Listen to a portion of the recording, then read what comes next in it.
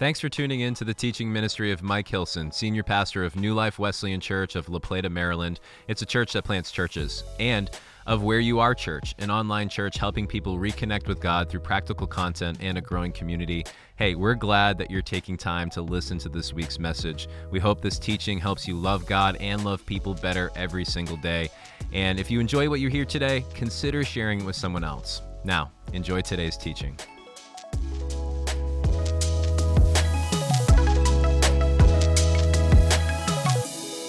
I want to get into the series, Don't Waste Your Life. We've been going through the life of Peter and journeying through some of the highs and lows and learning a ton from his life because Peter is easy to relate to. I don't know about you, but every time I read Peter, I see myself, I see people that I know, and I gain encouragement from it. And honestly, I think looking at him and seeing what he's done and what happened back then, it's easy to judge. It's easy to look with 2,000 years of experience and say, man, I could have done that better, but I feel like we probably couldn't have. So we're going to learn some lessons. And one of the lessons that we're going to learn today is don't waste your redemption. And in this whole series, we're really looking at the idea of like not wasting our life because it's kind of a core fear in our culture. I mean, think about it. You're looking back at your life. I don't know how old you are, but you're looking back and you're asking yourself the question, has everything that I've done been worth it? You know, has it really mattered? Has it made an impact? What's the legacy that I'm leaving? And the reason why we chose Peter for this is because he did leave an amazing legacy and he didn't do it perfectly along the way, and we can relate to that. But when you look at the end of his life, you can see that it mattered. You can see that he made a significant impact on the earth to the point where not only is he in the center of the biggest story of all time, but he's also a dude who wrote a couple books in the Bible that has edified the church for thousands of years. So we're going to take a look at his life, and today we're going to be in John chapter 21. This is the epilogue of John's gospel. This is the very last book, or chapter, I should say, in the book. And we see something really significant and important happen. And that's why we called it Don't Waste Your Redemption. This is the redemption moment. But before we jump in and open the Word of God, let's pray together and then dive in. Jesus, we thank you so much that you've given us so many examples throughout the Word, especially Peter today. We want to really gather a lot from his life. We want to grow. We want to be changed from the inside out. And we want our lives to matter. We want not just matter to you, but to make an impact everywhere and with everything that we touch. So help us right now learn, because I know that this is going to speak to somebody. I know that this is going to impact somebody. I know that you want to communicate something powerful and deep to more than one person today. So please illuminate your word and help us apply it. In Jesus' name, everybody said, amen. All right, so we're going to look at John chapter 21, and we're going to start in verse 15. And it says this: When they had finished eating, Jesus said to Simon Peter, Simon, son of John, do you love me more than these? So I want to stop right there, and I want to give a little bit of context for what's going on, because why are they eating? What's going on? So this is what's referred to as like the third resurrection experience that the disciples have with Jesus that's recorded in the New Testament.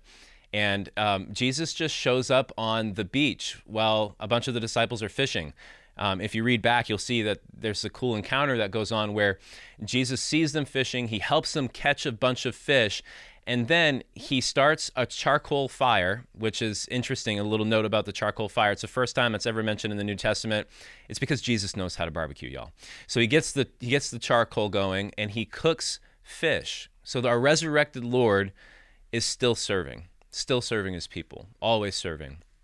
And the disciples are gathered around, and they start to have a discussion, and really it's a conversation that Jesus wants to have with Peter. Now, it's significant because the last time that Peter and Jesus hung out, things didn't go so well. Jesus gets kind of attacked in the garden, and Peter wants to defend him, and he cuts off the ear of that dude Malchus with a sword. And Jesus heals it immediately, kind of rebukes Peter, and that happens. And then after that, Peter denies Jesus 3 times, which Jesus had prophesied about. Jesus told him to his face, before the rooster crows, you're going to deny me 3 times. And that had happened. So Peter has to watch Jesus get crucified, and then here's the resurrection account. Can you imagine the level of shame that Peter must have been carrying? Like, that's a pretty big screw up. And it's a huge amount of weight and grief to have to carry, knowing that that person's now in the grave and that you betrayed them. But now to see them alive again? Can you imagine, like, there's a sense of relief, like, oh man, I could make this right, but then there's a sense of dread about that conversation, because you know how shame works. Of course you do, because you're like me. All of us have shame. All of us deal with things that make it hard for us to have the conversations, make it hard for us to confront, that are so painful and so deep and embarrassing because we've acted maybe hypocritical, or we've lied, or we've disappointed, that we can't bring ourselves to face the person that we've wronged. I imagine that as much as I see myself in Peter, that he probably felt that way. And yet here he is. He sees Jesus. Jesus is feeding him. He's taking care of him. He's serving him yet again. They're around the charcoal fire, and Jesus turns to Peter, and he wants to have a conversation. He asks him a question. But before we get to that question again, I want to ask you a question. Have you ever messed up big? Just think about it. Have you ever wronged somebody, messed up in a huge way, maybe betrayed them to the point where there's some sort of strife and enmity between you and them, and you don't know how to make it right? Like this, I think, gives us hope for the many of us who have lost our connection over the years with the Lord. So if we're just talking about a relationship with him and you, or if we're talking about a relationship interpersonally with somebody that you've wronged, somebody that you've messed up towards, I think this story has something for us to learn, because Jesus obviously wants to reinstate Peter. He wants to see reconciliation. He wants to see Peter recommit his life, his faith, his mission to Jesus. And if we can learn that, then I think no matter how bad you've messed up, no matter how dark things have gotten, no matter how far away you feel from God, that you could never, ever go back, that there's hope for you, because there was hope for Peter. So let's revisit the question in chapter 21, verse 15, where it says this.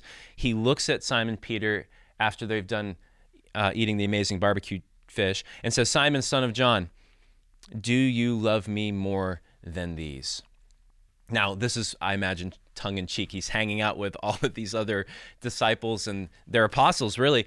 And he asked this question, like, you think you love me more than John? You know, the beloved, the one who's writing this book in the first place. You know, he's got to be gesturing or maybe winking a little bit, trying to break the ice is the way I see it. I'm reading in a little bit. Forgive my opinion, but you imagine it too. So there he is sitting, and he's just, I imagine, heart-struck. His heart probably just skipped 3-4 beats. He's just, his nervousness is kicking in. He doesn't know how to reply. But I want to take our first point from right here, because I believe that Jesus set this charcoal fire out in this barbecue because he intended to revisit the last time that Peter and him had an interaction. And that was around the fire, the charcoal fire, that Peter denied the Lord. In fact, if you go back to John 18, verse 18, that was the last time, and the only 2 times in all of the New Testament that those words are mentioned. I think that's significant, because I think Jesus is intentional like that. In other words, let me put it in your words. Jesus wants to meet you in the last place that you failed. He wants to go back to that spot, and he doesn't want to move past it. He wants to invite you back to that place, and he wants to serve you there, so that he can begin the process of restoration, so that the reconnection can happen, the recommitment, whatever reword you want to put in. He wants to do that right then and there, and that's what he's doing with Peter. And he's asking him the question, basically this: are you all in? That's my first point today, is that you've got to be all in. I mean, like 100%, everything you've got, all in, There can't be anything left over. And I think it's interesting because Peter, obviously he's sorry. Obviously he's repentant. Obviously he's heartbroken. But Jesus doesn't ask him, Peter, how sorry are you? He doesn't say, Peter, how much faith do you have? He's not like, Peter, have you repented and said a prayer? No, he cuts right to the chase and he says, Peter, do you love me? Do you love me more than these? He's asking him a question that's so much bigger than just being sorry or having faith or repentance. Those things are probably all going on. Those things are all super important, but Jesus is getting right to the heart of what I think is critical for all Christians, especially you watching right now. We got to love the Lord first and foremost. That love it supersedes everything else. It's the most important thing that we're supposed to do. We're supposed to have love for him. On top of it all, I love Jonathan Edwards was a 17th century preacher and revivalist and just a genius. And he wrote this whole sermon about this exact point. He says that love is the mark of salvation of the Christian and the believer, which was super controversial because, we believe that we're saved by faith, and that's true. But he said that love is the actual mark. And he goes off of James chapter 2, verse 19, where it says that, the demons, they believe too, and yet shudder or tremble, another translation says. In other words, the demons, they believe. In fact, they don't only believe, they know. They see with their own eyes. They see God himself. There's absolute proof of who God is. They know how powerful he is. They know that he saves, and yet they have no salvation. Why? Because they will not love him. That's the whole point of the sermon. Now, argue that as you may, I think it stands and it's strong because it hits on the point that love is the transforming factor. And that when you're all in on something, you love that thing. And when you love that thing, you're all in for it. Think about all the people that you really love, that you could say that you love more than anything else in your life. If you love them, then you're all in for them. Like, there's nothing I can do to pry your hands off of that or to get in between you. You're going to move heaven and earth for that person. All the moms on the other side of the screen are going, amen. Yes, absolutely. I love my kids. I would do anything for my kids. All the dads are like, man, I would tear up some people if they got in between me and my family, right? And that's just so true because we love. And when we love, we're all in, right? It's like we're all in. Here it is, everything I've got. And you're like, well, wait a minute, Dave, there's a lot more in here. You're right. If I'm really all in, I got to just have it all in, right? All of everything I've got has to be for him.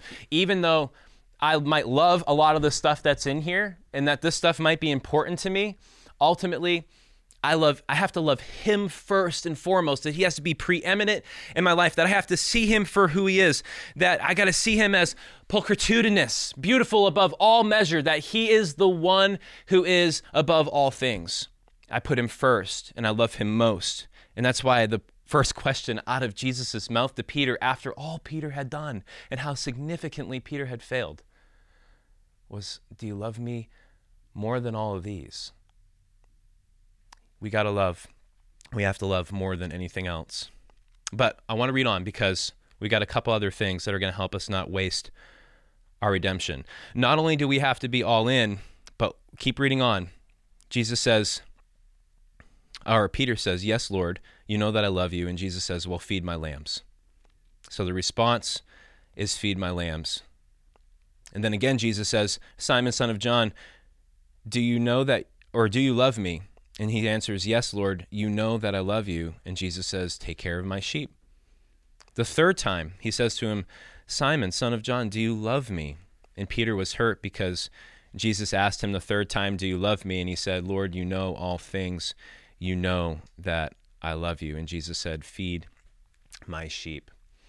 So if in the love question, right, for Peter, is like this presupposed sorry and faith and repentance. Like if you love, those things are present, right? When Jesus says, feed my sheep, it's like he's saying, I forgive you. Like it's built in. They didn't have to look at each other and be like, man, I'm so sorry. And, oh, I forgive you. It was implicit in what's being communicated here. Jesus knows all things. He knows the heart of man. But I will say that Jesus cares about what we do. more than just what we say. So my second point right now is that if Jesus has a love language, it's words. It's not words of affirmation. It's acts of service.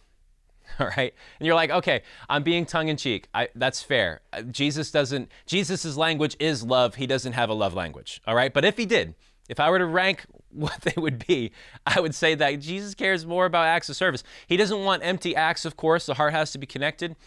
But man, more times than not, we see him criticize people and call them out for being hypocritical with their words, right?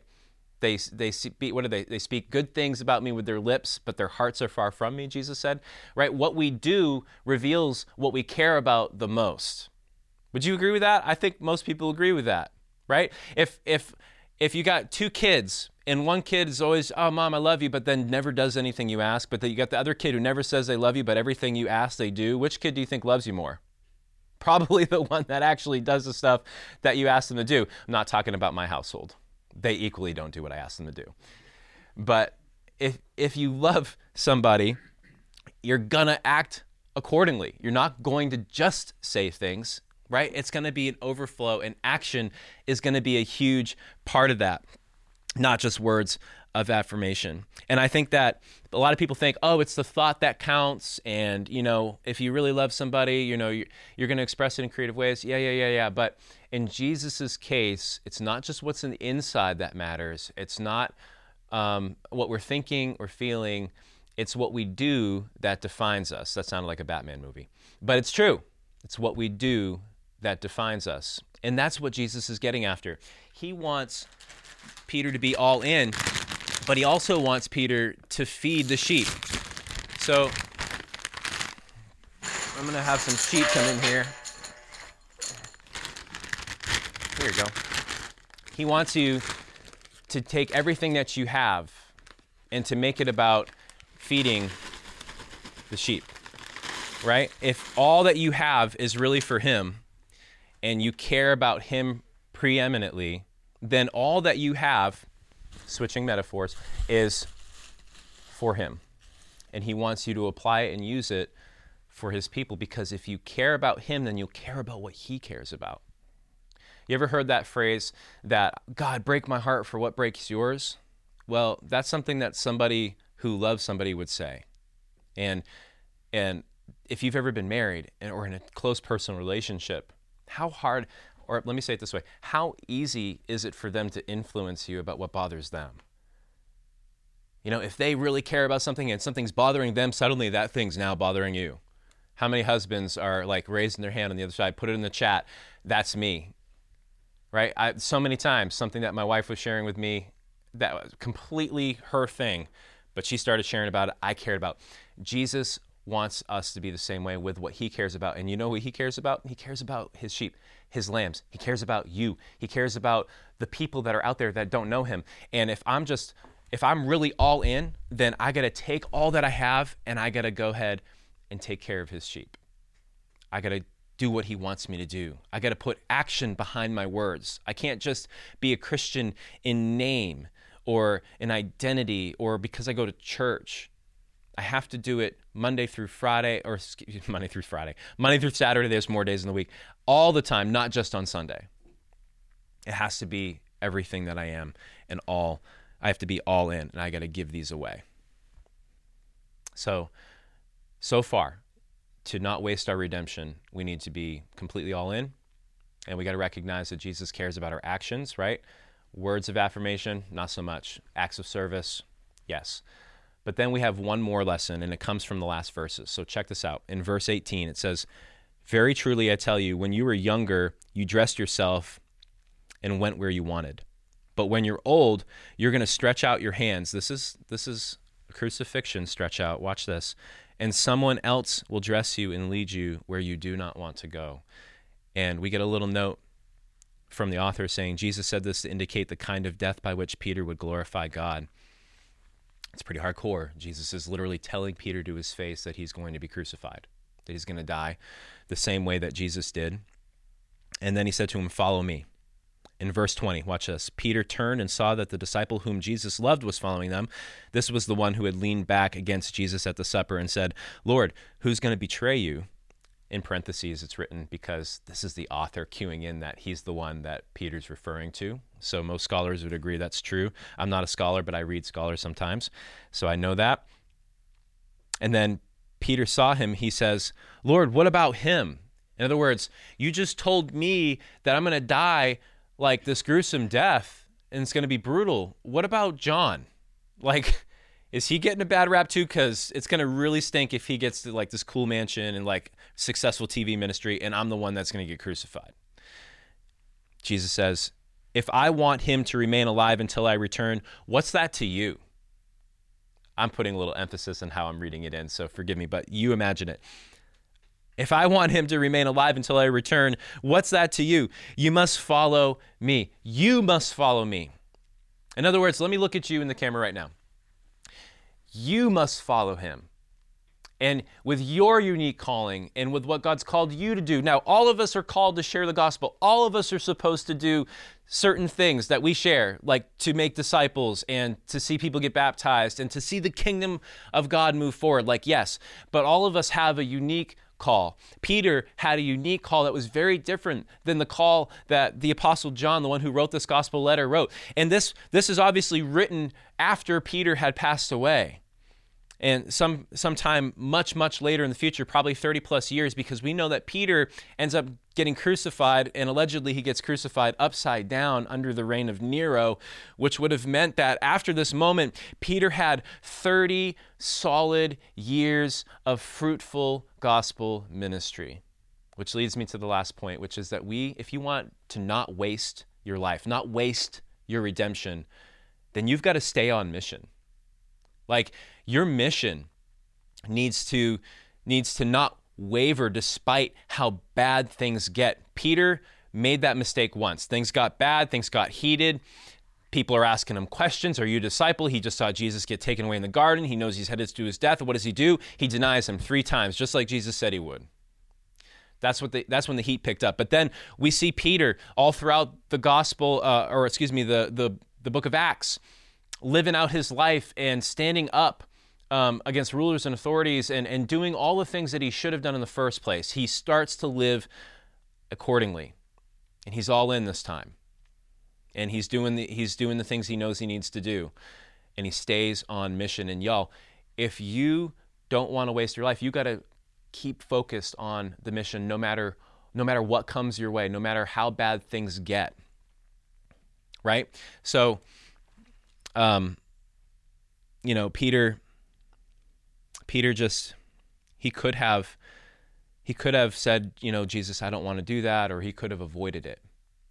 But knowing what Jesus said, he had 30 long years to wait to see how it was going to play out. And he honored Jesus the whole way. He stayed connected the whole way. So one way to stay on mission is when you're receiving things and you have to give them away. God's going to give you different options. Changing metaphors. He's going to bring you, cookies. No, I'm just kidding. He's going to bring you challenges, temptations. The enemy's going to throw those in your way. You're going to have different life circumstances that are going to get in your way. You're going to have things look differently than you thought they were going to look. You're going to have great successes that might tempt you to change your course and to do things differently than you should.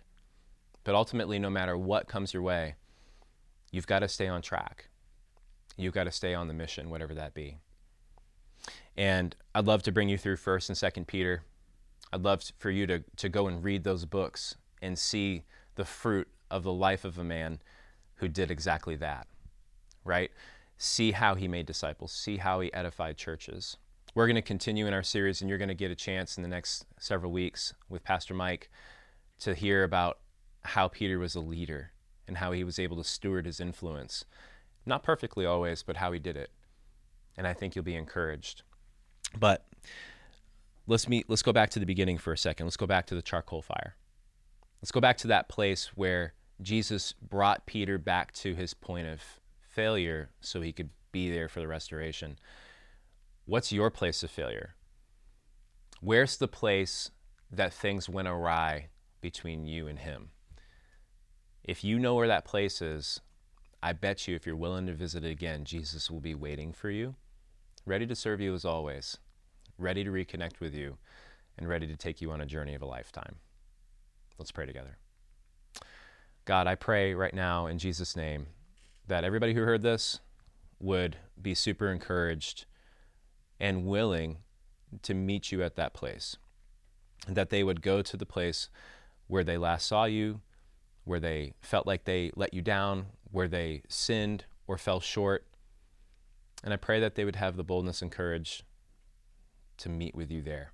Because as we see here, and as we know time and time again for many people over the last several thousand years, that you are one who is quick to forgive, that you want us to be close to you. You want us to have a relationship with you.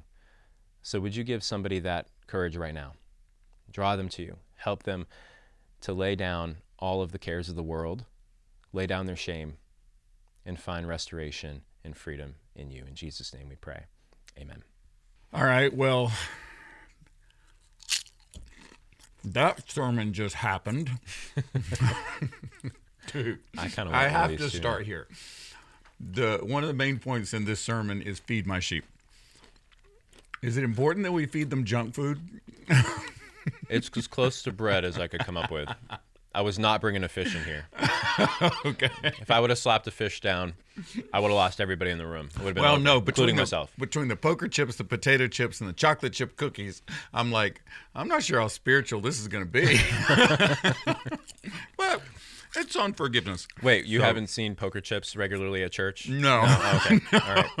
In the Wesleyan tradition, how are these viewed? Hey. No, let's just say another conversation. These will keep you out of heaven if the Wesleyans are in charge of the entrance exam. But then again, so will cards and basically dancing. Anything else enjoyable. So I'm going to sit here and be tempted to eat chips the whole time. You're good. So let me ask a question. You said early on that in our culture there's this fear of wasting our life. Do you think that's a cultural thing with us, or do you think that actually there's a basic human fear of wasting your life across all cultures? Oh, that's fair. Yeah. I could have expanded it to talk about all humanity, because I really do believe it. There's this, I think that God did put eternity in the heart of man, right? And then part of the fall is that we get focused on our short life, and we lose sight of the fact that we're going to live forever. And because of that, we're really, really worried about the impact that we're going to make here at a higher level. I think that finitude, that idea that it's going to be so short, it makes us really worry about, first time I ever noticed this, I'm going to digress, was when I started parenting my kids, and I started to care about all the little things about how are they going to remember this? Right. I messed up parenting, spanked somebody too hard or something, whatever it was, or I thought I did. And I'm like, oh no, I just scarred them for life. It's over. They're going to be ruined. That's the first time it hit me that I'm thinking about the impact that I'm making long term. It wasn't until then. Some people think about it earlier, maybe, but right. No, I see that. You spend a lot of time on your phrase is, we've got to love the Lord first and foremost. And you spend a lot of time on loving the Lord. And, Jesus asked him 3 times, do you love me more than these? And but how do you think how does one practically play out loving the Lord first and foremost on a day-to-day basis? Oh, that's good. I think it's an act of worship thing. I think it comes down to, what am I giving my time, talents, and attention towards, right? Okay. Am I building this into my day, right? Is he the one that orders my priorities, orders my values? Does it all stem from him, or does it stem from me? Is it because I need this for me, or because any sort of humanistic, shallow reason, or is it because I really want him to be glorified and honored? If I'm really loving him first and foremost, the rest of that stuff should follow from that.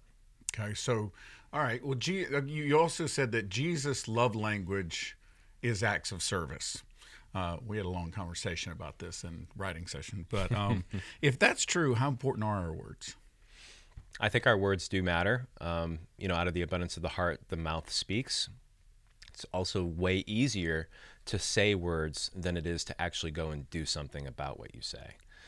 And I think the cost of doing and the energy expended to go and actually physically do something is so much greater than that of just saying words. I could talk all day and it doesn't expend much energy. There's really no sacrifice there, but there's sacrifice with action.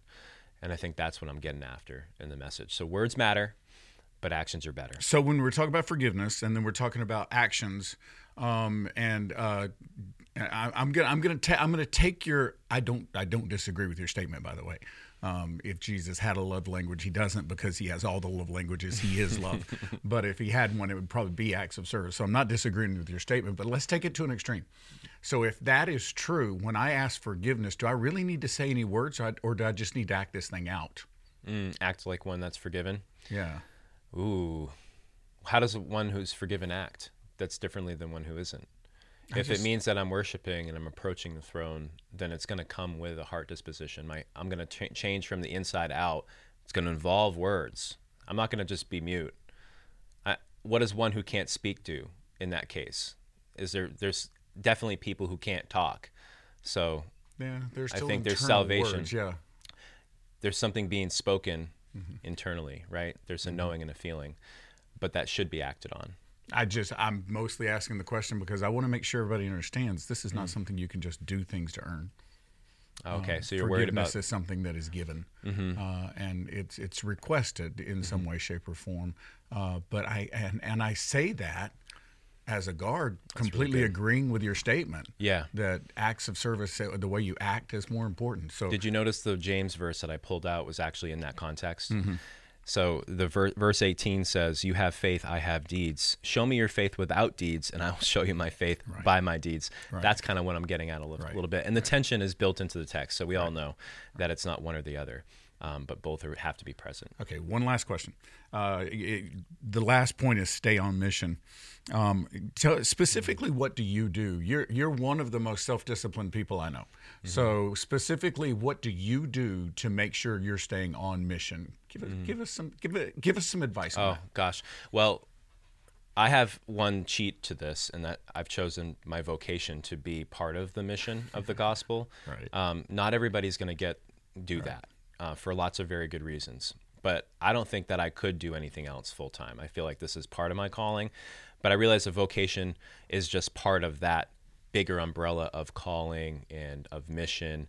I feel like living on mission looks like, am I making disciples? Am I pushing the kingdom of God forward with my life? And I would argue that our work here and what I get to do here is one way that I do that. But other ways is that Jesus is part of my everything in my life, and everybody knows that about me. So everywhere that I am, I'm his representative and doing whatever I can, whether by word or by deed, and better when it's deed, to make sure that people know that they're loved by Christ and that he is God. Very good. Practical enough? Good job. All right. Thank you again for joining us. We hope that this resource helped you in your journey towards loving God and loving people better every single day. If you enjoyed this, please take a second, share it with your friends. And last, we wanted to give a special thanks to all of you who give generously to this ministry. It's because of you all that this is possible. And if you'd like to learn more about how to partner with us financially, go ahead and click Give for more information.